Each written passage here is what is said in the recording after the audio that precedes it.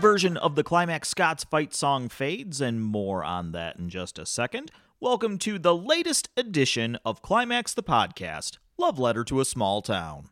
Per usual, I'm your host, proud 1998 Climax Scots Junior Senior High School grad Kevin Harvey, and hopefully this is a welcome back to a lot of our listeners.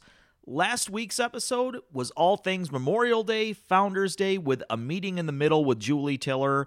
We talked so many things about the past and the history of Founders Day and Memorial Day, and we talked about things coming up. If you haven't checked that out yet, check it out in the archives at climaxthepodcast.com. Speaking of climaxthepodcast.com, let's do the business up front as per usual here on Climax the Podcast. For all things pertaining to listening to this show, checking out our YouTube channel, following us on social media, it's all at climaxthepodcast.com. For tech-savvy folks, there's buttons to subscribe on iTunes, Google Podcasts, Stitcher, iHeartRadio, Spotify. All in all, there's like 35 ways to listen to this show. For those who are less tech-savvy, if you go to climaxthepodcast.com, you can click the big Listen to the Show button.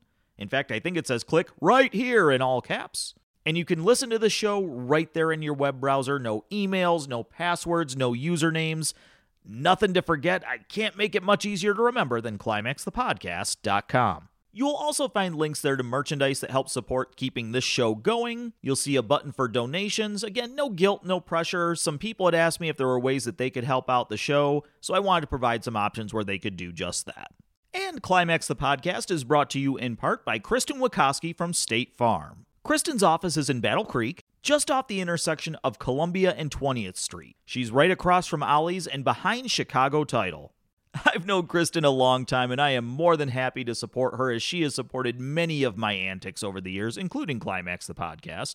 But when it comes to insurance, you want somebody you can trust. I've known Kristen a long time, and she's got my wholehearted endorsement. So if you have any needs for you, your family, your loved ones, your friends, life insurance, business insurance, condo insurance, renter's insurance, homeowner's insurance, auto insurance, you can get a call from my pal Kristen today, 269-968-5130, or you can get in touch with her through her website, callkristen.com. That's callkristen, Kristin.com. This show would not be possible without information and archives made available to us from Prairie Historical Society. For several decades, they have documented the history of the towns of Climax and Scots. There's just so much good information in the treasure trove that is the History Room up at Lawrence Memorial Library.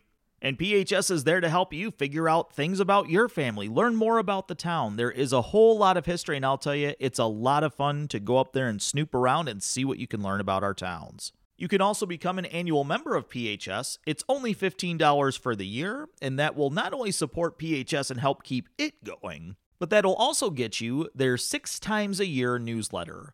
Every other month, PHS puts out a really fun newsletter with some deep dives into the different buildings, businesses, and families around the town. You can send your payment for that membership to Prairie Historical Society, 107 North Main Street, P.O. Box 82, Climax, Michigan, and of course the zip code 49034. Moving away from the business end of the podcast, there's a little bit of sadness this week. I learned over the weekend that my old pal Bob Hendershot passed away. I know I've mentioned it a time or two on the podcast that I worked for Climax Scots Community Schools in the summer of 1999, and a huge part of that was practically hand in hand with Bob. I've got a lot of fond memories of that summer, some that are fond for not necessarily the right reasons, like the locker debacle. That's a tale that's coming to this podcast another time. But I got to know Bob quite a bit. He showed a genuine interest in basically everything I had going on. I was just starting in the pro wrestling industry at the time, so he'd always want to know, what am I doing? What goofy town am I going to? Or what kind of trouble did I get into the prior weekend as we'd get back to school on Monday? Bob taught me the ropes of being a custodian at CS. We kind of got it down to a science real quickly about the division of labor, what rooms I would clean, what he would clean. We'd both kind of do our own things, but we'd meet up a couple of times a night, check in, and I'll tell you my fondest memories were the breaks.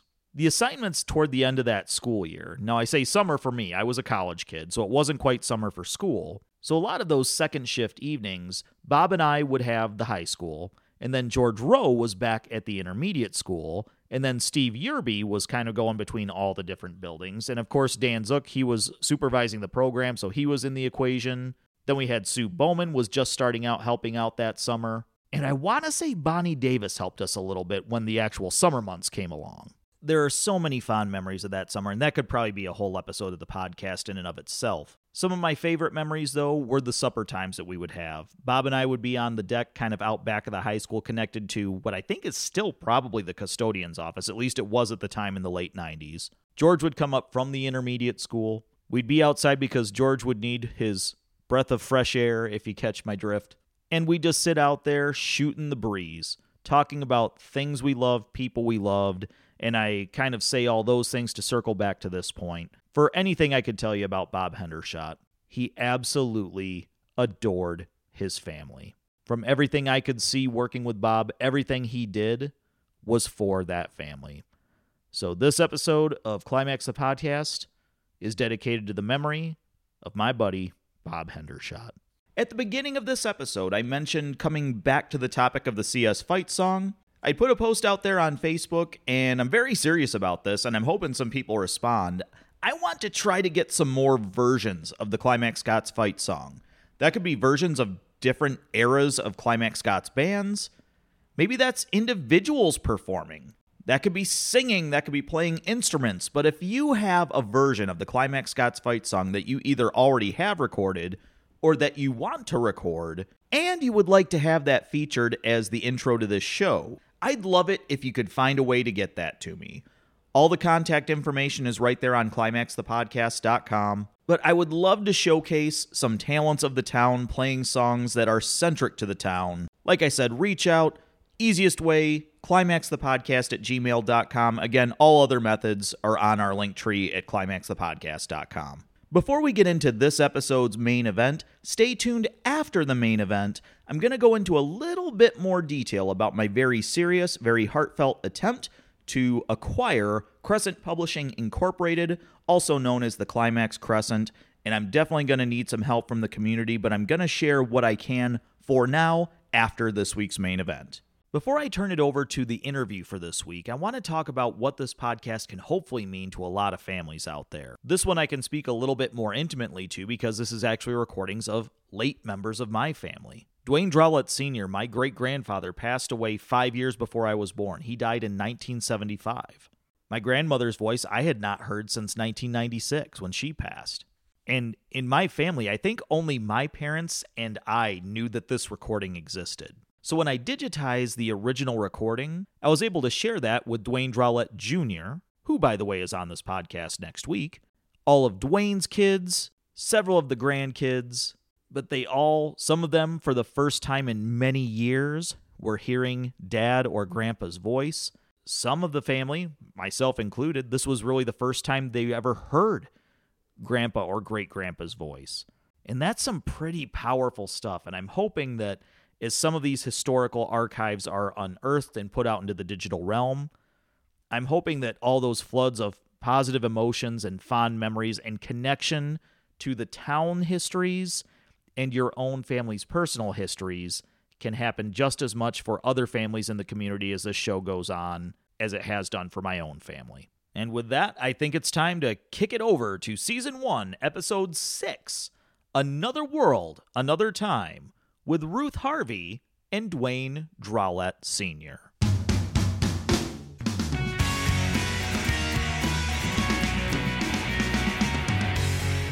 Of Dewayne Drallette.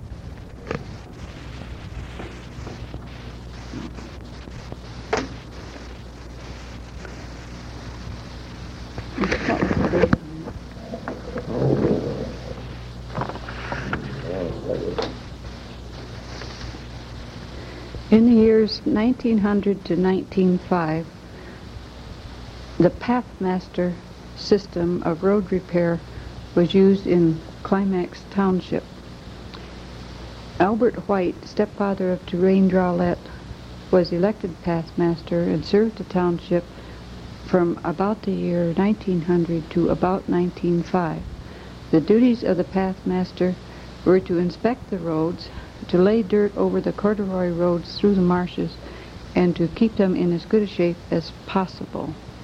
Now, this was done by assessing all farmers in the neighborhood. By the amount of property they had such an assessment that they had so much time to put in on the roads. Just like we would assess them in money, but they would assess them like if you didn't have too much, you was assessed to go with a team and a dump wagon and work maybe 2 days. If you didn't have a little, you was assessed to go with a shovel and work for so long. And that's the way that they built it, that way. In other words, you bartered labor instead of money. Instead of money, it was no money at all. That was all done by he had that authority by being the Pathmaster of assessing these people. Well, he did the assessing. Oh yeah, he done it. Oh no, he done it. Yeah, that's good. The Isaac Pierce farm home, built about 1845, was located on the north side of the railroad tracks and was later known as Mrs. Ransom's home. It was also known as the halfway house, stopover for travelers from Detroit to Chicago. Another interesting item about this house is that it is supposed to have been used as a part of the Underground Railroad system, running slaves from the south north to Canada where they could be free. Anything more? Oh, well, Do you remember when it burned? It didn't burn, they tore it down. Oh. Do you remember when it was torn down? No, not so many years ago. It was torn down by Dyer. Mm. And, well, I would say that was not about 1930. It was torn down. I think connected, but I think we lived here when it was tore down here.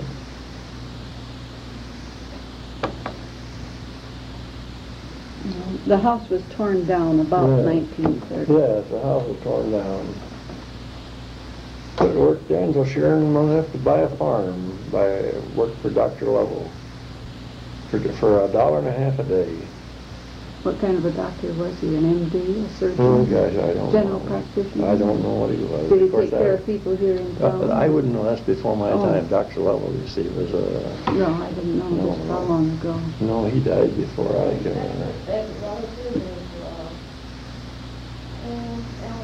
Yes, but they would... Whitbeck, relative of...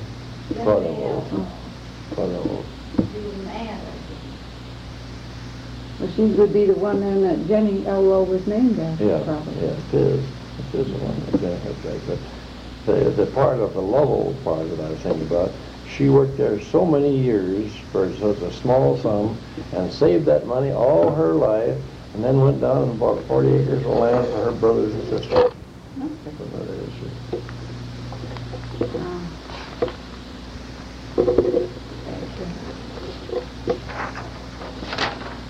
Well, did you want to get anything about that old that hotel? And Yes. I'll get that article. That's very interesting, and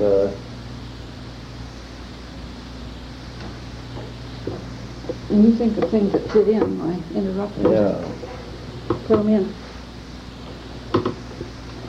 And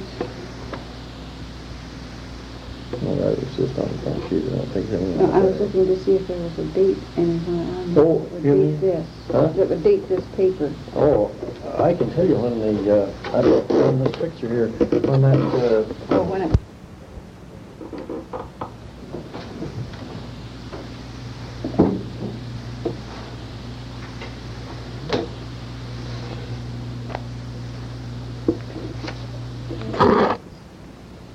This is from either a Kalamazoo or Battle Creek paper. there's a Battle Creek. Oh, Battle Creek paper dated 1952. Tomorrow is the 48th anniversary of one of the most disastrous fires in the history of this community. It was on the morning of May 19, 1904, that a $15,000 blaze destroyed the old C-O-E, hotel, the Willison and Aldrich Hardware and Implement Store and Dance Hall, and a large dwelling owned by Mrs. Josephine E. Ransom. The fire, in fact, wiped out the entire northwest corner of the village of Climax at the intersection of Main and Maple Streets. Early in the morning, Mrs. Julia E. Milliman, who lived just west of the hotel, saw flames creeping along the ridge of the building and gave the alarm. Only a bucket brigade was available to fight the fire, and soon the old wooden structure was a seething mass of flames. The heat was so terrific that it was with the greatest difficulty that the bucket brigade was able to save the dry goods and clothing grocery store of Ivor Barclay across the road. Had the wind been in any other direction, the entire business section of the little community would have been wiped out. The hotel building was built by Isaac Pierce about 1862. Whether or not he ever operated a hotel there is not known, but records show that it was run by John O. Wilson and known as the Wilson House for a long time. Then it was purchased by Allen Riley, who traded it to Lafayette Coe for an 80-acre farm. Coe ran the hotel for many years, operating a candy and cigar store, barber shop, and bar. There was a livery barn and feeding stable at the rear. It was customary at that time for the traveling salesman to put up at the hotel, hire a rig and driver, and drive to the rural stores to sell their goods. Later, the property came into the possession of Charlie Brown, who owned it when it burned. His loss was about $2,000. 4 or 5 stoves, 2 badly burned showcases, and a cream separator, besides the safe, were all that were saved from the hardware store, according to Mr. Willison, when he was reminiscing about the fire. All of the shelf goods and heavy implements were lost. Willison had instructed his clerks that in case of fire, the safe was to be the first thing removed. While the building was burning furiously, a hole was cut in the side of the building and the safe taken out. The Willison and Aldrich loss was estimated to be between $4,000 and $6,000, with $1,500 insurance. The firm soon opened a store in the Thin-Out building and immediately began making plans for the erection of a large brick block at their former location. Within the year, they were back there doing business. Mr. Willison has the distinction of having conducted the hardware business at the same location for 55 years, or until he sold it to the present Climax Hardware Company in 1941.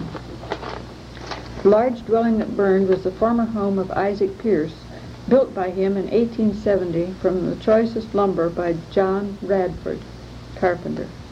The loss was estimated at $7,000 with insurance of $1,000. The buildings on 3 of the corners at the intersection of Main and Maple Streets had been destroyed by fire.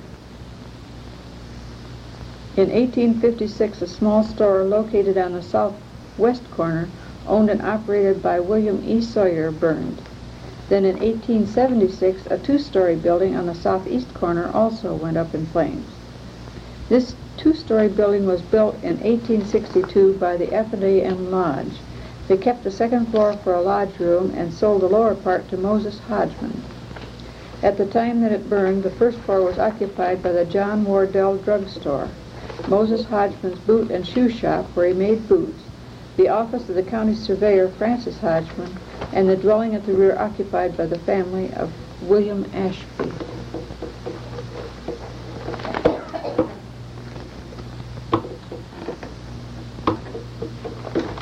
This burned. Oh, the place where the printing office became the hotel after this one burned. Yes, Wilson went down there and remodeled that, and it's been a hotel for ever since.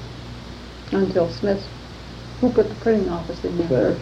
Smith did. That's from the Ide building. You see, when the Ide building was torn down, Smith was in there. Then he moved down there and took that over. It was a hotel until that time. I used to work in that hotel. You did? What did you do? Cook. You were a cook? Sure. No wonder they have you do the oyster soup. Sure. I got over and I used to bake the pies and everything. When you were 14? 14.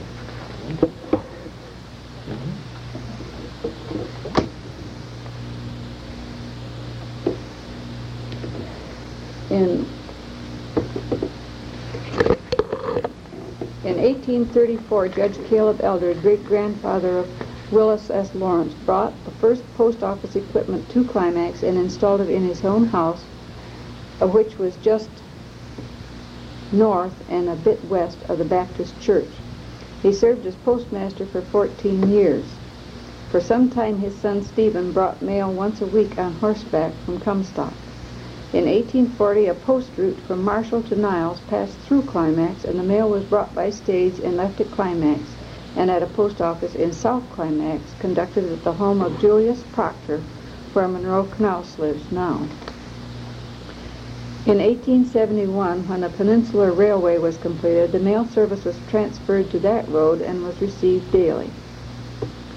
Judge Eldred was succeeded as postmaster by Moses Hodgman and his son Samuel T. Hodgman, who held the office until 1858 in a little building about 14 by 30 feet, where Hodgman made and repaired shoes, and which stood at the corner where Lowe's store is at the present time. He just put the mail in little cubby holes. Other postmasters in locations of post offices are Charles Brown, M.S. Bowen, Wellington Eldred, Charlie E. Hodgman, Matthew Lefevre conducted a post office in the upright of the William Nelson House when it stood just north of the Masonic Temple. Oscar Cole had an office in the dining room of the Barclay House. J.S. Buckland in the office of the Willison Implement Shed when it stood across the road from the Newmeyer Barber Shop. Clement V. Gutchess, Morris H. Arnold, George Sinclair, and Uretta Nelson in the Charlie Snyder Meat Market. Wilbur C. Pond had the office in the Weaver Creamery, and Mrs. Nelson also in the S.W. Clark store. Then the office was moved in 1931 to its present location and is now operated by Gordon Eldred. This is from the Climax Crescent, November 22nd, 1935. That's good, nice record.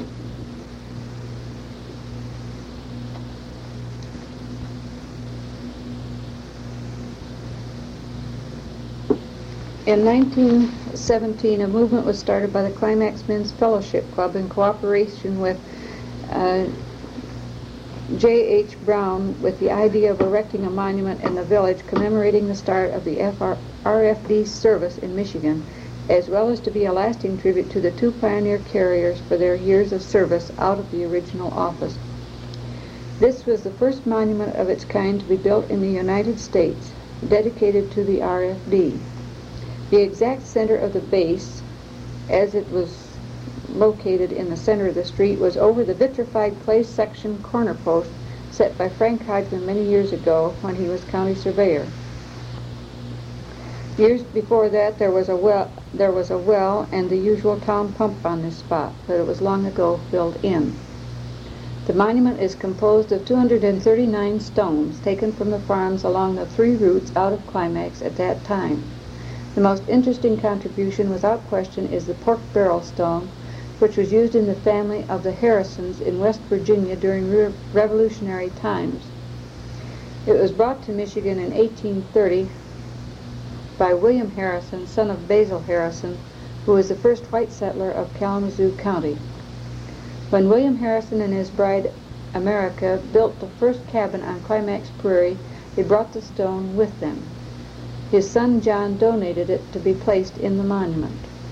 A copper box well filled with various articles of historical importance is under the capstone. Hundreds of motorists have stopped and read the inscriptions on the tablets. The construction committee were Frank L. Willison, William H. Sheldon, and Simeon E. Ewing. The monument was dedicated July 26, 1917. Another memorial to the RFD service is the attractive stone post office built by Willis L. Lawrence as his contribution to the service. It is also built of stones procured from places of interest to Lawrence. It was dedicated by the Kalamazoo County Rural Letter Carriers Association, September 26, 1931. Right there. Yeah. The building, which for many years has been known as the Ide Building, was built by William Sawyer in 1856 and was at that time the finest building anywhere near Climax Corners. It was built for both a store and a dwelling, with a hall for public uses over the store. This hall, known as Union Hall, was used for all sorts of gatherings, religious meetings and dances, singing school, political meetings, and schoolroom. The Good Templars, Masons, Oddfellows, and Grangers each in turn used it for a lodge room. Sawyer lived in the building and kept the store until just before the Civil War, when he moved to California, leaving his property in the hands of his son-in-law, M.S. Bowen, who had there wooed and won his bride. Bowen was a lawyer, but he ran the store for a year or two when it was sold to D.H. Daniels, who kept the store until about the close of the war. Then it came into the possession of John B. Ide, in whose family it remained for a great many years until finally transferred to T.B. Eldred. It would take a pretty long article to chronicle even briefly all the occupants and the varied uses to which the building has been put since Sawyer built it. Some of them are referred to in the following verses. Its old roof now shelters a print shop, its proprietor, one woman, a baby, a doctor, a gentleman of pleasure, the chief of police, a blacksmith, a fiddler, and one nondescript. It is the home of the cereal and has been from its inception. The cereal being the Climax paper. One poem entitled The Ide Building is by Frank Hodgman. The other, dated January 12, 1905, is by Fred M. Arnold and is as follows. Here the painter has painted our buggies and sleds, and old Featherbed John has dusted our beds. Here came the dentist, the man with a pull, and here Uncle Fleetus has taken in wool. Here from the grocery we bought sauerkraut and soap, and from the hardware we bought reapers and rope. Here the laundryman rubbed o'er his tubs and his suds, and the dressmaker fashioned our best Sunday duds. Here the barber had his razors to shave, and he also had some shavers to raise. Here came rich men, poor men, good men, and crooks, and also an auctioneer selling some books. Here lived Mrs. Loveland of great renown, the largest person in our town. So heavy she broke through the floor, she weighed some 400 pounds or more. I remember that. And how many more came here the land only knows, so we will bring our Ide Building rhyme to a close. Now pardon us, Mr. Last Week's poet, but you omitted these people, and we wanted you to know it. This is from June 24th, 1949, signed, Just Me, I suspect. Jetty, don't you? I suppose. And so the story of the Ide Building went. To finish it up, I am bent. It's housed nearly every business in town, and as an old landmark had renown. Then after 70 years of serving well, we had a different story to tell. A Mr. Youngs came into our town and wanted to tear the building down. Yes, he viewed the corner with pride and care. He wanted to build a standard station there, to serve our town people with oil and gas, and any who through our village might pass. So alas, alack, in the summer of 26, the wrecking crew started their tricks. They tore the north half of the building down to make an improvement in our town. The rest was moved to the south side of the lot, for a house was made in accordance with his plot. And so the Ide Building passes from view, but holds many memories for me and you. Signed, Just Me. That's very interesting. But that Miss Loveland, she was a large lady, and she fell through this buggy, and they had to saw the buggy to get her out. I've heard him tell about it. She fell through the buggy then, not the floor of the house. No, the floor of the buggy, right down to the buggy, right down to the crossbars, you know. This town's full of stories.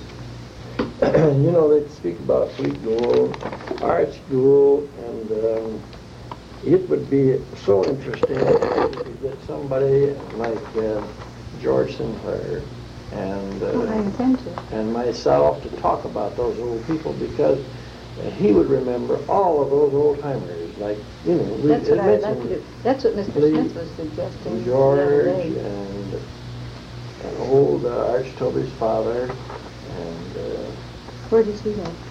he's dead. Oh.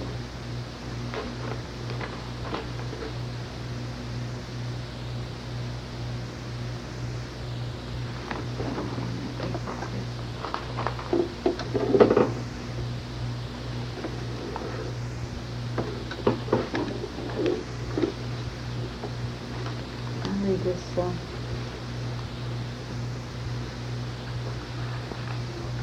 That's quite an interesting story there. I want to get Mr. Smith to tell this, but I'll also record it from the paper. From the Climax Crescent, Friday, September 21st, 1917. One of the most daring bank robberies on record in Michigan was pulled off in this village early Saturday morning. After sawing the telegraph cable and both citizen and bell telephone cables, the robbers pried up the south window in the back part of the bank and made their entrance. Nitroglycerin was used in blowing the safe, the first explosion coming about 1:30 awoke practically the whole village. That must have been 1:30 in the morning. Oh, yes, but There were either 4 or 5 explosions in all, the last being the most terrifying. Can't read that.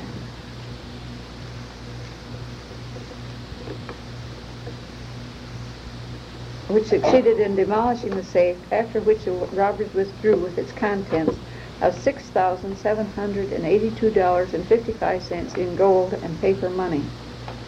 Mr. and Mrs. Robert Haggard and Mr. and Mrs. Homer Alley, who were attending the Citizens Telephone Office, which is located directly over the bank, heard nothing until the burglars had made their entrance into the bank, which was followed shortly by the first explosion. Realizing what was happening, they made no attempt to spread the alarm or work the phone, but kept in the back part of the building, as it seemed as though the terrific explosion would surely wreck the front of the building. Mr. and Mrs. Ira Barkley, who lived in the rear of their store on the corner east of the bank, attempted to leave the building. Mrs. Barkley, in her night attire with a flashlight in her hand, started for their south door, followed by Mr. Barkley. A guard told them to go back if they did not wish to be shot. Mrs. Barkley, whose health has been very poor for some time, was much affected by the fright and excitement. Mr. and Mrs. Herbert Smith, editor of the Crescent, lived over their office, which is on the corner to the south of the bank. The first explosion awoke them, and immediately looking out the bedroom window, saw the man in the bank with a flashlight, and soon after detected the guard standing most of the time on the corner. This was soon followed by a second explosion. Mr. Smith fully realized the situation, and commanding view of 5 windows from his residence overlooking the bank less than 5 rods away, but without ammunition for a double-barreled shotgun, which was in the house at the time, and did not feel inclined to take his chances on the street, leaving his wife and child behind, although he left later after getting them with Mr. and Mrs. Searles living next door. Just before the third explosion, Melvin Scramlin left his home with a revolver and started toward the town, fully knowing the nature of the proceedings. He fired directly in the direction of the bank when only a few rods from his house, which shot was responded to by one of the guards on the corner by the bank. Mr. Scramlin then stepped behind a tree, fired twice in the same direction, and was answered by another shot from the guard. This emptied Mr. Scramlin's revolver. He returned to the house and proceeded to put his rifle into readiness, and then returned to the street.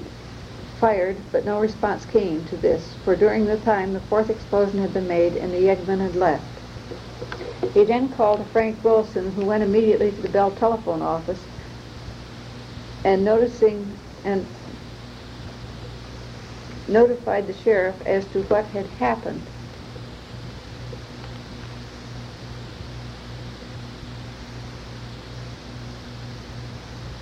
Well, no. Oh, the wire to Kalamazoo was not in the cable, also the Augusta wire from the citizen's office. Mr. Scramlin, together with others, came to the bank. Mrs. Myrtle Pierce, who lives in the Osgood building, left her home by the rear door after the third explosion and hurried to the home of Melvin Griffith and called to them, and was standing on their back porch at the time the shots were exchanged by Mr. Scramlin and the guard. Mrs. Moon, who lives upstairs in the Osgood building, says that she was ordered away from a window when she stuck her head out. George Sinclair left his door and went to the street, but immediately took refuge again. Don't blame him. Dr. Bates attempted to leave his house at the time of the shooting, but said the lead was flying too thick and fast for him and went back in. Frank Snyder started uptown with a shotgun, but stopped during the shooting. Harry Saunders saw the two men come to the depot and cut the telegraph cable. He blew out his light and got a revolver he had there, but he did not attempt to fire. After the men had left, he ventured out and went around and roused Lewis Walter. A search was made to ascertain the direction the safe blowers took and found tracks leading west to the first corner, then to the depot, probably to see if their work had been successful.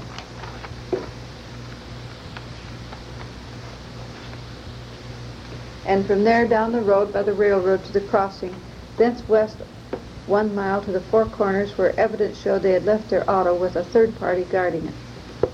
Mrs. Martha Willison said that she could hear two men slowly running by their house east just before the citizens got to the bank corner after the robbery, and believes that they were two of the guards. The sheriff's force had arrived in the meantime, and they with several Climax citizens started in pursuit. The trail led south and was easily followed until reaching Athens, when early morning machines driving spoilt the track. Here the local people turned towards home, and Sheriff Eaton and his force journeyed on.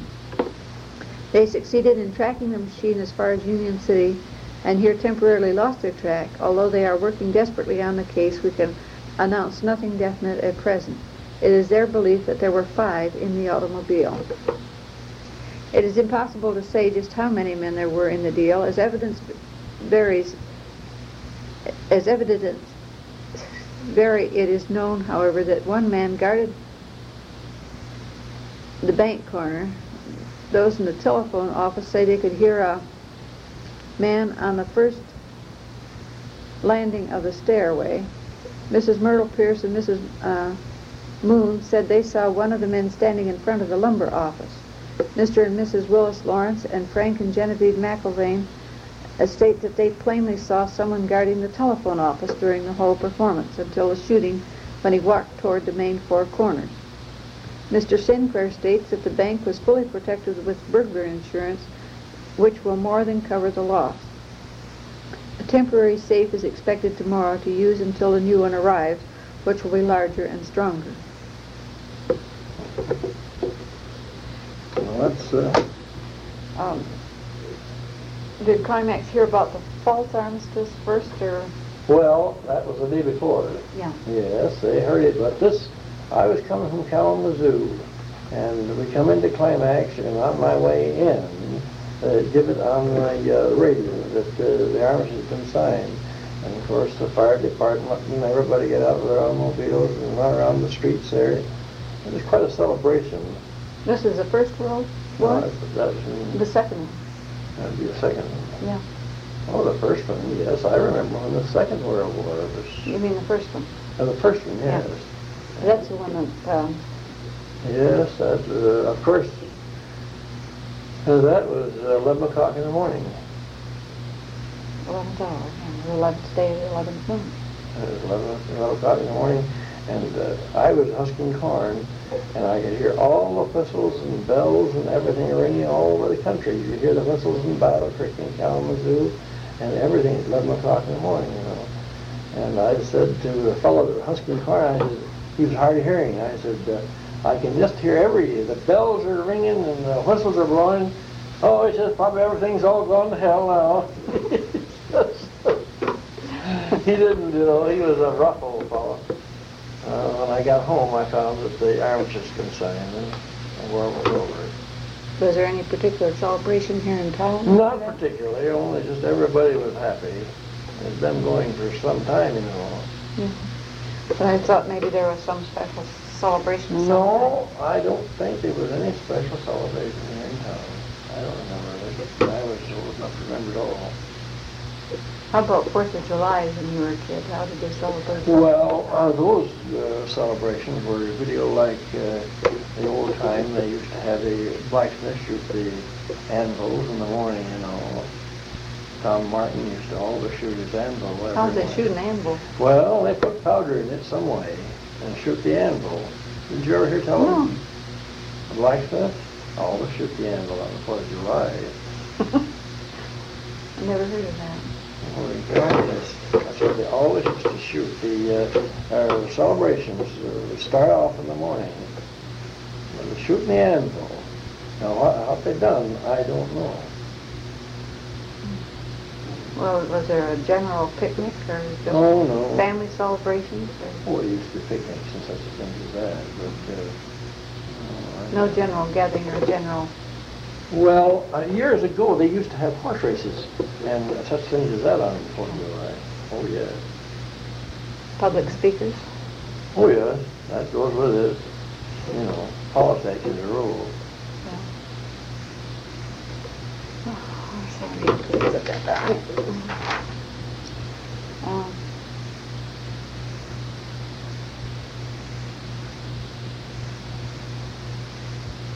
Well, who were the earliest teachers you can remember?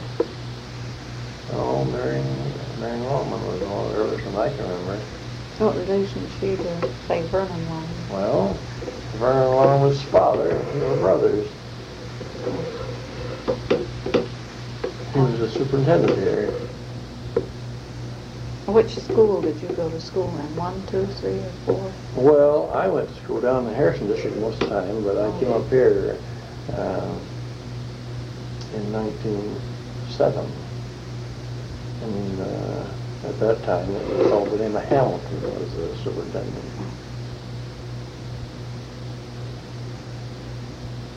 Do you know anything about this men's fellowship club that's... Sure, I got the picture. Oh, have you? I got everything. Where is that picture, Mother? Is it around That here? was... The other day, Huh? I looked for that the other day, and I thought I'd ask you. It's right around here somewhere. Yes, I've got the picture of that fellowship club, and that she speaks about in that. Well, were they... What was their purpose? Sort of like a Rotary is now? It's sort of a Rotary, do community work, and that's what to begin with. They started this fellowship club to do some good. Well, Jimmy Brown come in here and got that rural thing going, you know. And then when they dedicated the monument, of course, they sponsored that, as you'll see on the Yeah. stone. They furnished one of the plaques, I think, too.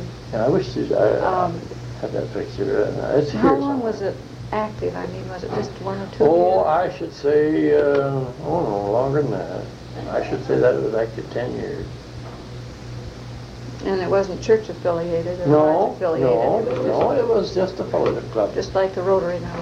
The way they done it, there was about, I should say 60, 75 members. And they divided up into, they call them squads. There was 15 in a squad. And like this month, this squad would put on the supper. And then the next month, a different squad. So you'd be about one squad during the year that had put the supper on. I had that just here, just the other day. Somebody sent for it, and I wanted to see it because they said that I looked, Dewayne looks just like I did at that time. It has all the old Well, I think timers. Dewayne looks an awful lot like you. What can you tell me about Masonic history when the lodge was started? Oh golly, that I could get the dates of you for you up to. Well, I've got some of the dates here somewhere in regard to the dates when they were chartered. You know. Do you? I know it was the 59th lodge in the state, but do you know where it stands is in being continuously active? It's much higher than that because some of the lodges have died out. People have moved away and they've been closed down. That date I'd have to look up and get it together because I have got quite a lot. I've got the 75th anniversary, and then I've also got the 100th anniversary, Oh, that would be interesting. and it tells in there. running tape.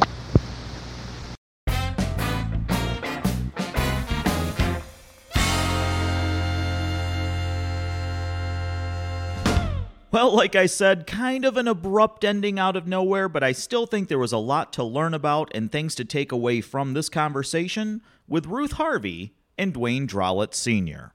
As I mentioned on the front end of this podcast, I want to circle back on the back end of the podcast to talk about my attempt to purchase Crescent Publishing Incorporated, aka the Climax Crescent. Now, first of all, the key word here is attempt.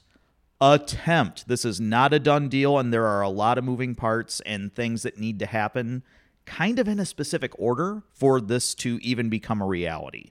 Number one is I have a lot of loose ends in Illinois that I have to tie up. I wish I could snap my fingers and sell my house and settle things at my job and all of those kinds of matters, but it's a lot more complicated than that. And then you add to that, I had a pro wrestling company called Rise. It actually got fairly successful. We were touring the U.S., had even done some international stuff. But then when that pandemic happened, well, running a pro wrestling company wasn't so lucrative because when people could no longer gather, you kind of couldn't have shows. You couldn't film the shows to sell the videos. We couldn't do our training anymore. So basically the business went belly up thanks to the pandemic. Not crying about it. It is what it is. But because of some settlements with the legal end of that business and dissolving it, I can't just clap my hands and sell my house. There's a lot of moving parts in there, and I'm not going to spill all my personal situation out there. But let's just summarize it all by saying it's a little complicated, but not insurmountable. Now, even if we all could clap our hands, click our heels, or whatever magic trigger we used, if we could wrap this all up tomorrow, some of the ideas I have with the acquisition of the Crescent would take probably at least 3 to 5 years to execute. So there's some short-term and some long-term goals here if the acquisition is successful. The first and probably most important bullet point of all the different business goals would be keeping everything that you already love in the weekly paper. I know a lot of city folk may have a mantra of print is dead, but I lived in a small town. I come from a small town. I understand the importance of the small town and the weekly newspaper, and that's how so many people get their news, and I don't want to change a darn thing about that if this acquisition is successful. So the idea is to keep everything that we already know and love and just add more layers to it to make it more of a media company. One facet of it would be this podcast. This would just be part of an overall Crescent Publishing Incorporated entity getting more focused on a wider scope of media. I would also love to utilize different video streaming services, including some live feeds to share more news and more human interest stories more often and in different ways to showcase the news, events, the people, and the businesses of Climax Scots all the more often. And one that's going to take a little bit longer, and there's even more moving parts that I'm not going to open the can of worms here on this podcast, but I have a vision of creating a Climax Scots museum. Now, the plan for the museum, I can't say a lot more because when I'm saying some things would take realistically several years to bring to fruition, the museum has the most moving parts. I don't want to say much more about that right now because that involves some more people and some organizations and things that a lot of ducks would have to get in a lot of rows, but that would be the overall goal. Keep the paper, keep this podcast, utilize more video streaming services to get more news out there more often and in different ways. Now, in time, there will be some variety of fundraiser, a Kickstarter, a GoFundMe, or some other form of publicly visible fundraising effort, but I do not even want to start that until some of the bigger rocks are more concrete in this situation.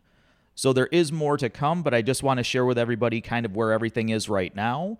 And frankly, I'm kind of at a stalemate until I hear some information from my lawyers, but I don't think it's doom and gloom. It's just we're kind of at the mercy of other people who aren't famous for calling me back in a timely way.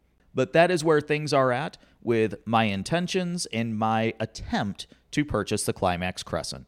And with that, it's time to bring another episode to a close.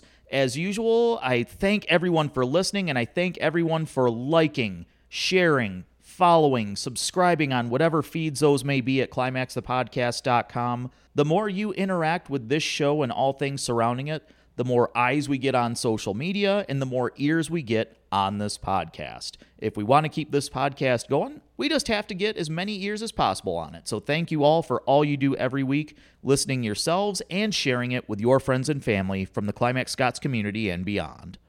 And that puts a bow here on episode 6 and a good 1-2 punch. Next week in episode 7, we hear from Dewayne Drallette Jr. Thanks again for listening, everybody. I'll talk to you real soon, and thanks for tuning in to Climax the Podcast, Love Letter to a Small Town.